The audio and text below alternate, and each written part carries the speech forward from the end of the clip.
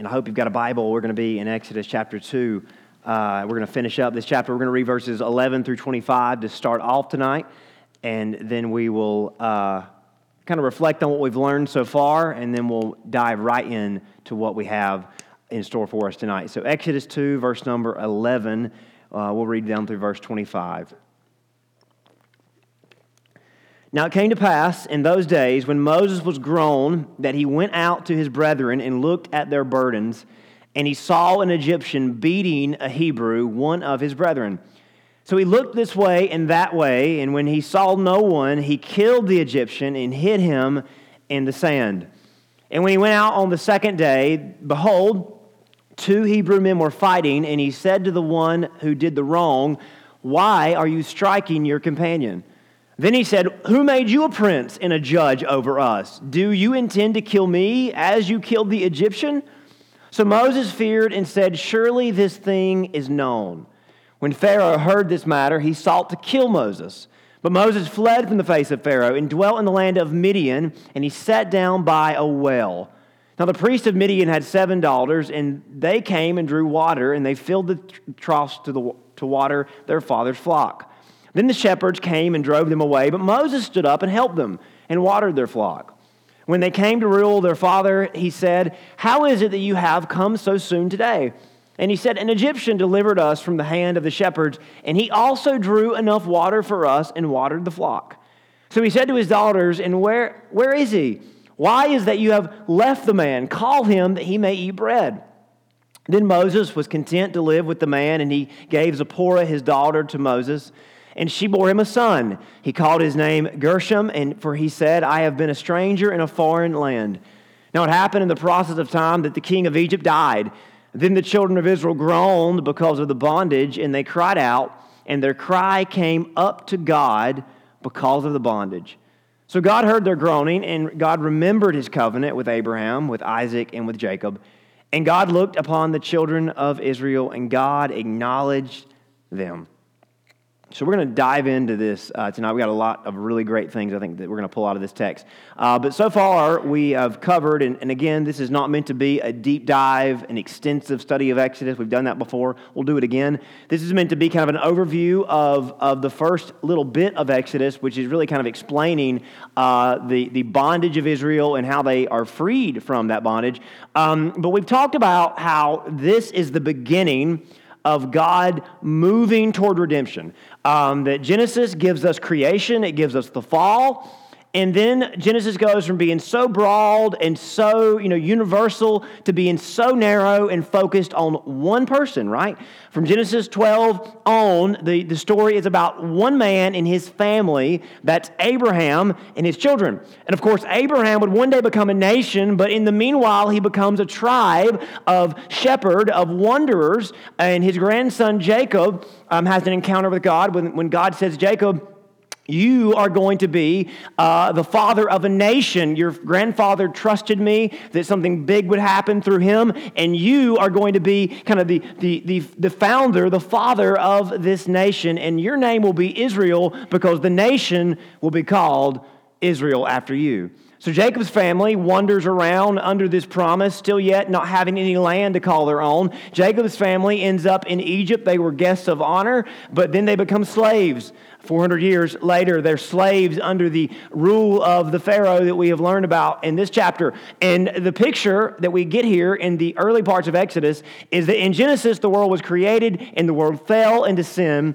and God started over with a family. And then we find in Exodus that the world that God created is still deep in sin. It's still under the bondage of sin, and kind of the picture of that is found as God's people are in slavery to the enemy, the serpent king, if you will. The serpent king, the king of Egypt, the Pharaoh who rules the whole world, is specifically bringing oppression on God's chosen people. Of course, the whole world is in bondage to sin, but God is going to use this little snapshot of time and this little corner of the earth to kind of begin to tell the story of redemption and begin to rescue people from sin. So it all begins with the Exodus. That's the exit from Egypt. And the Exodus begins with the birth of a baby boy named Moses, and we kind of talked last week that this is kind of what's going on. Chapter 2 is kind of a small, kind of a microcosm of what is going on, big picture throughout the rest of the Bible. Through Moses, Israel would rise out of bondage, and then through Israel, the whole world would find hope. So as Moses is born, hope is born, because Moses is going to be the deliverer that brings Israel out of bondage, and of course, Israel is going to bring light to the whole world, and eventually a Savior who will save all of the world, not just one nation, but all nations. So we see a spark of hope has come to life through the birth of Moses. And tonight we see Moses take his first step in becoming Israel's deliverer. So as we get into tonight's text and study, I want to draw our attention to the verses that bookended our read. Verse number 11 and verse number 25 particularly. We're going to talk about those for just a little bit. I want to draw our attention to some words that are in these verses. And I don't do this a lot because I know y'all don't want to really get real geeky and down into the words and the meanings of words, but I feel like it's helpful sometimes to kind of see how the Holy Spirit works, even in ways that we can never begin to truly appreciate.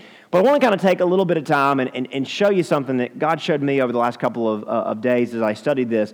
Verse number 11, particularly, if you got a highlighter or a pen or something, I want you to pay attention to the scripture as it says, when Moses was grown, and then it says that he went out to his brethren and looked at their burdens. Now, the word grown and the word looked are particularly of interest for us. So if you highlight those, and then if you look down at verse 25, it's pretty easy to see one of the connections because we see that God looked at his children. So we find Moses looking at his brothers, God looking at his children. So I think there's a connection there, right? Moses looking at the suffering of his people, of his brethren, God looking down at the suffering of his children. So I think we see kind of something that can be connected there. But also, it says that God acknowledged them. God acknowledged them. And I know in our English, it may not seem that acknowledge and grown up or grew up have too much of a connection. But I think there's something going on here that kind of will help us see kind of how Moses kind of steps into this role of a deliverer for his people. So again, just to kind of recap that, verse number 11, we have Moses growing up, and we have him looking on the people. And then in 25, we have God looking and God acknowledging. Now, the word behind growing up literally means to become. So it doesn't necessarily mean aging, it just means stepping into a new role, if that makes sense. Now, Moses, and here's why I know it doesn't mean necessarily referring to age, Moses is in his 40s at this point. So if he's just now growing up, he's got bigger problems. But that's not what it's talking about. Moses had been grown up for a while. This is referring to Moses stepping into a new role, stepping into a new place, arriving at a new beginning, if you will. So as he grows up, or as he steps into this new place, he begins to see the world in a new way. Now, don't you think there's a connection there? As he steps up to this new place, as he grows up to this new level, he starts seeing differently. So there's a connection between becoming someone new and seeing differently. Right? We often take for granted the way we see the world because as God's people, we have been taught and we have been kind of embedded with the truth, and we see the world through the lens of the Scripture that has been written on our hearts, right? And the reason why you see the world a certain way is because as a Christian, you have been changed from the inside, right? You have been born again. You have grown up, or you have grown into a new person, or you have become a new person. And because you're a new person, you see with a new lens, right? So Moses has become someone new, and we don't know, the story doesn't tell us what changed, and we're going to dig deeper and find out what might have changed, and I think you probably know what might have changed. But Moses steps to a new level, and he sees differently. Meanwhile, we have God at a higher level than everybody, seeing what Moses had seen, seeing what had been going on for 400 years, that Moses just recently realized that God had always known, Yet if you notice, this is the first mention of God seeing or knowing anything at all so far in Exodus. We've read 2 chapters and God has barely been mentioned. And it's not that he didn't know that they were in suffering before. It's not that he didn't see them get into suffering or get into bondage before they ever were. But there's a connection here, right? Moses becomes someone new. He sees differently. Then we find that this is the trigger. It's the spark for God to enter the story. So I don't think we should move past that quickly. But the word acknowledge, or in King James, it's respect. New King James is acknowledge. They mean the same. It just means pay someone respect means that you pay attention to them, that you notice them, right? And literally the Hebrew word there, it's difficult to translate because it literally just means to know somebody.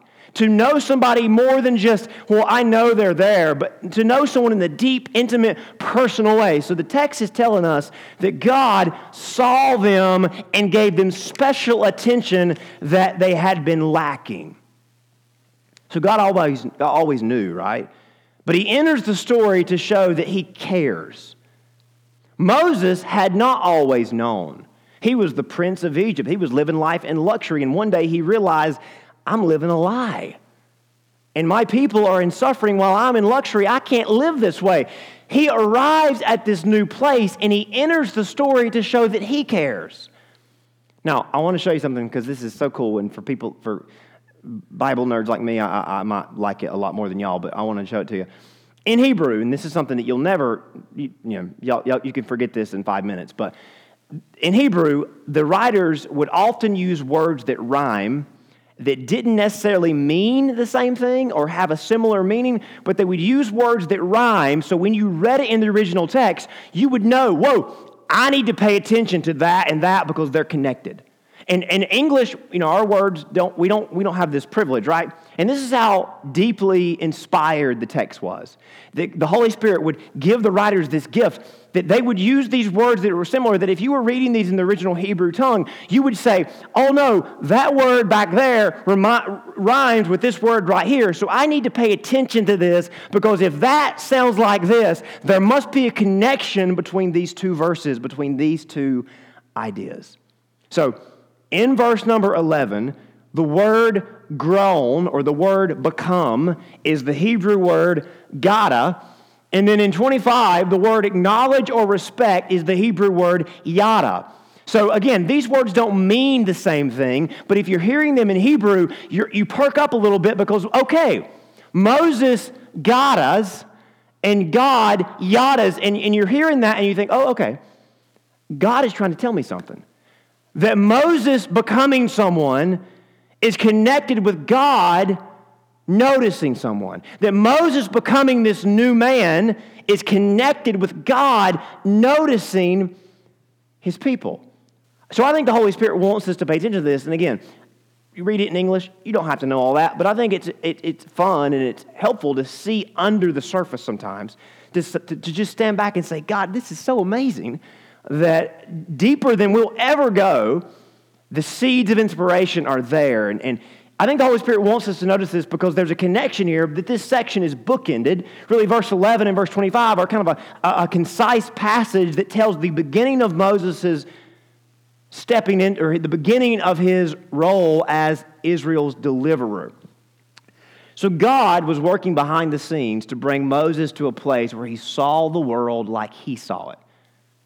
You see that? God was working behind the scenes to bring Moses to this place where Moses sees the world the way he sees the world. But in the story, I know what you're thinking. Moses sees the world that way before we're told God sees the world that way, right? Because verse 11 comes before verse 25. That's math, right? Moses sees the people before God saw the people. But of course, we know God had always seen. I think the Spirit wants us to know that Moses is going to become the means by which God is introduced to these people. Because they are not worshiping God. They don't even believe in the God of Abraham. They think it's just a myth, a legend. God is never going to be known by Israel unless Moses is in position to reveal him to them. So the key, and this is kind of a big picture story, the key for God's people to know him and meet him is for God's man to be in position. So we see kind of where this is going. That we need a deliverer, we need a Savior to reveal God to us. Now Moses, of course, here is a picture of Jesus, a picture of the Spirit of God that we are saved through. But in this story, Moses, we all know, he is the one that goes to Egypt and not just speaks to Pharaoh, but he goes to the Hebrews and says, hey, I am your deliverer. And I am going to introduce you to the God that we as a people have forgotten. You know what I think we find, what I think this says to us more than anything regarding Moses' obedience to God? Our obedience to God moving within us. Because something happened to Moses, right? He became someone new. Something changed between, around 40 years old for Moses. Moses' obedience to God is essential, as is our obedience to God. If God is moving within us, he wants to move through us because ultimately he wants to move for others. So listen, if God is stirring within you, even the smallest bit, if he's stirring within you, that means he wants to move through you. And if he wants to move through you, it's because somebody out there he wants to reach. He wants to move through you for somebody. Or somebody's, as it is in this scenario. Now, I'm going to show you a lot of different verses because there's several different texts in the New Testament that looks back to this moment of Moses' life. We're told in the New Testament that when Stephen preached that famous sermon about Israel's history, he helps us kind of understand what's going on in Moses' life. Here's what Stephen says. Moses was 40 years old. It came into his heart to visit his brothers, the children of Israel. So when Moses was 40, Stephen says something happened in him, something changed in him, something triggered a change. It came unto his heart. What does that tell us? God moved in Moses' heart. Moses was in a seat of power and privilege, but somehow, and we're not told how, he became aware of his true heritage. Now, Pharaoh didn't one day say, okay, Moses, I got to tell you, you're adopted. Pharaoh would have never told Moses that, right? Nobody wanted Moses to know that he was not an Egyptian. But somebody bigger than Pharaoh told Moses his true heritage. Now, Stephen also tells us that Moses was very well educated, very well learned in the Egyptian schools and the Egyptian culture. No doubt, he learned about the Egyptian religion, the complex religion, the system of all the gods. Maybe he had access to Egypt's history books. Maybe he had the ears of the wise men. Maybe he learned about other religions of the world. You think? I'm sure that was a realistic thing Moses was exposed. Perhaps he read about and learned about one of the ancient prime ministers who happened to be a foreigner who worshipped a single god that the Egyptians had declared to be no god at all, but the history books told a little bit about that guy and a little bit about his God. Of course, Moses must have had access to some of the special reports of the courtroom and the palace of Egypt, because what we read, and of course Genesis written by Moses, clearly what Moses would later write for us to read in Genesis, I think he must have read some of that in the Egyptian history books, because it's told from an Egyptian perspective. Clearly he had read about this Hebrew prime minister, this Hebrew monotheist, this stranger that believed in one God that went from prisoner to prime minister. I bet Moses read a conversation between Pharaoh and his officials about that very peculiar guy. Here's what Moses would read and would later write for us.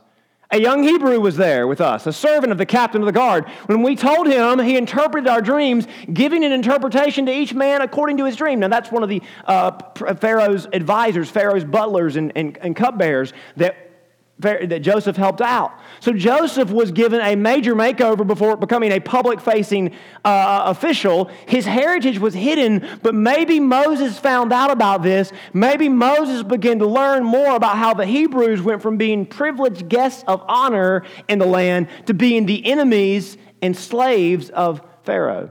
Perhaps Moses began to wonder why he had no father, why his mother always dodged the questions of his heritage, why he looked so differently than his brothers and sisters, why he never was treated like he could really be the next king of Egypt, just the vice president or just the co-leader. Maybe all that caused him to go out to the Nile River one day and look into the reflection of the water, and maybe he realized as he was surrounded by Hebrew slaves, I'm not an Egyptian, I'm a Hebrew. And that prime minister we've heard about so much about that could interpret dreams, he wasn't an Egyptian either. He was a Hebrew as well.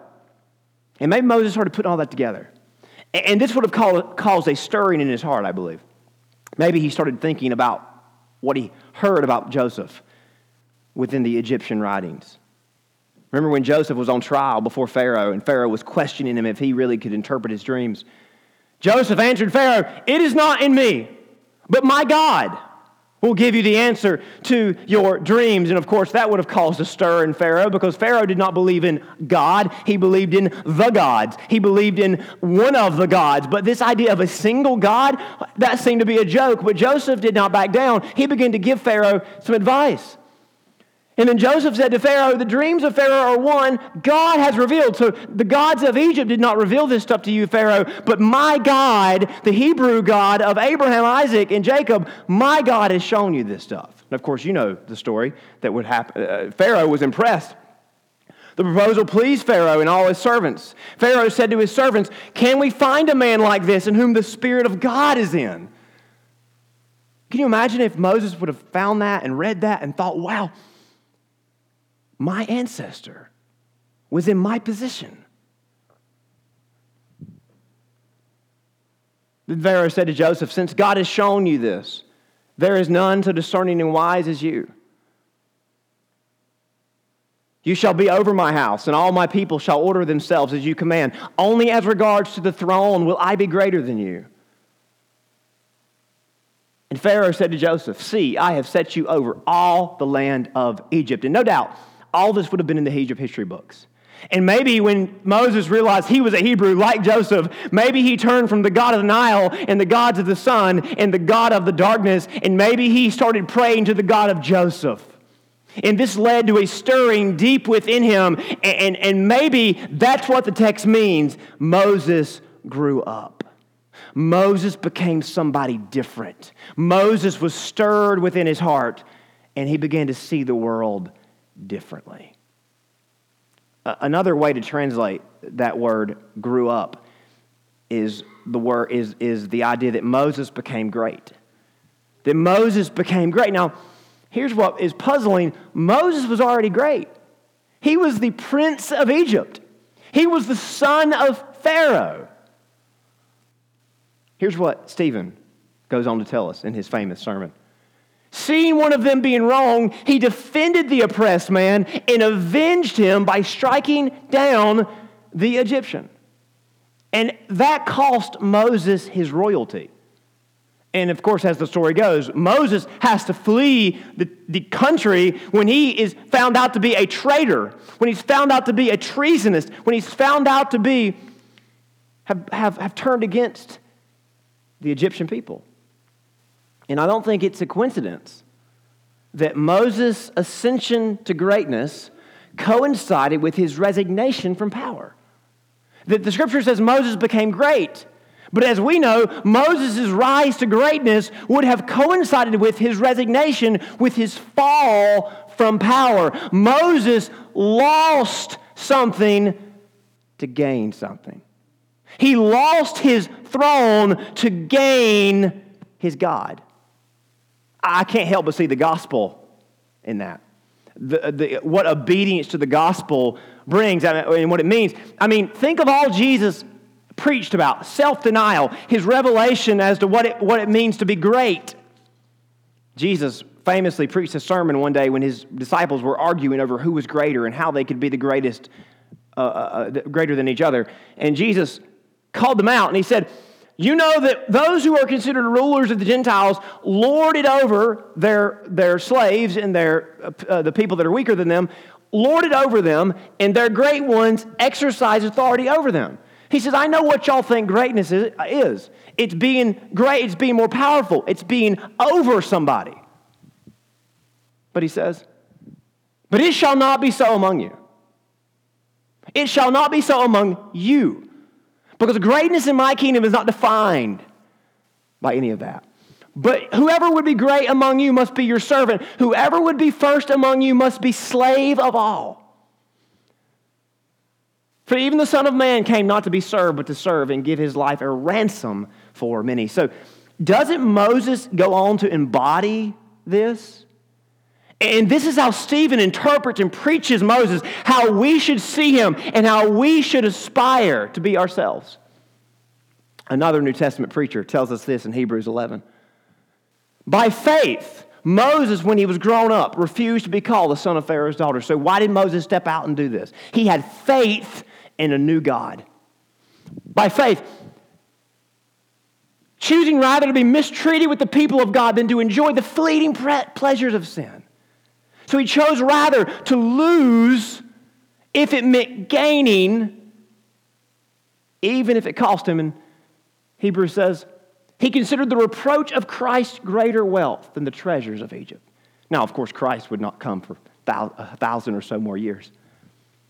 But he considered the reproach of following God's will and plan as greater. I know that's pulling from a lot of text, but I think together this gives us an ultra-clear picture of Moses' rise to be a deliverer for Israel, as the one through whom the gospel is going to not just deliver, but reveal himself. Moses knew striking the Egyptian would be an act of treason. He knew it would cost him, but he was avenging Israel. It was a way of drawing a line in the sand, also a way of saving one of their lives, pulling the enemy's grip away from God's people. But notice in verse 13, he is not celebrated as a hero. He's resented. When he goes and he says to one of his Hebrew brothers, why are you fighting each other? They say in verse 14, who made you a prince and judge over us? Stephen, again, clues us in on what Moses was thinking. He supposed that his brothers would understand that God was giving them salvation by his hand, but they did not understand. In preview of the next 40 years, they would never understand completely.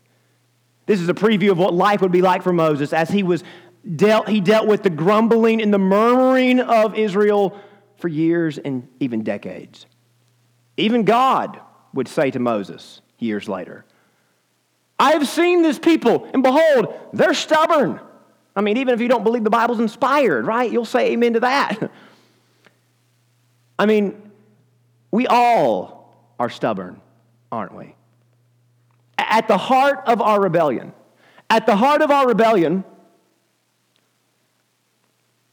is a resistance to being under God's sovereignty. But there's no better place, there's no more secure place, yet we resist God's rule, don't we? Now, this may explain why we don't like being told what to do, right? But it also explains why we try our best to control others, yet we want to remain completely autonomous ourselves. Isn't it true? That we love bossing people around, but we don't want them to boss us around. Why is that? Because we resist being controlled. We resist being ruled. We resist being guided. Yet we love guiding and ruling and controlling. We like commanding, but we rebuke commanders.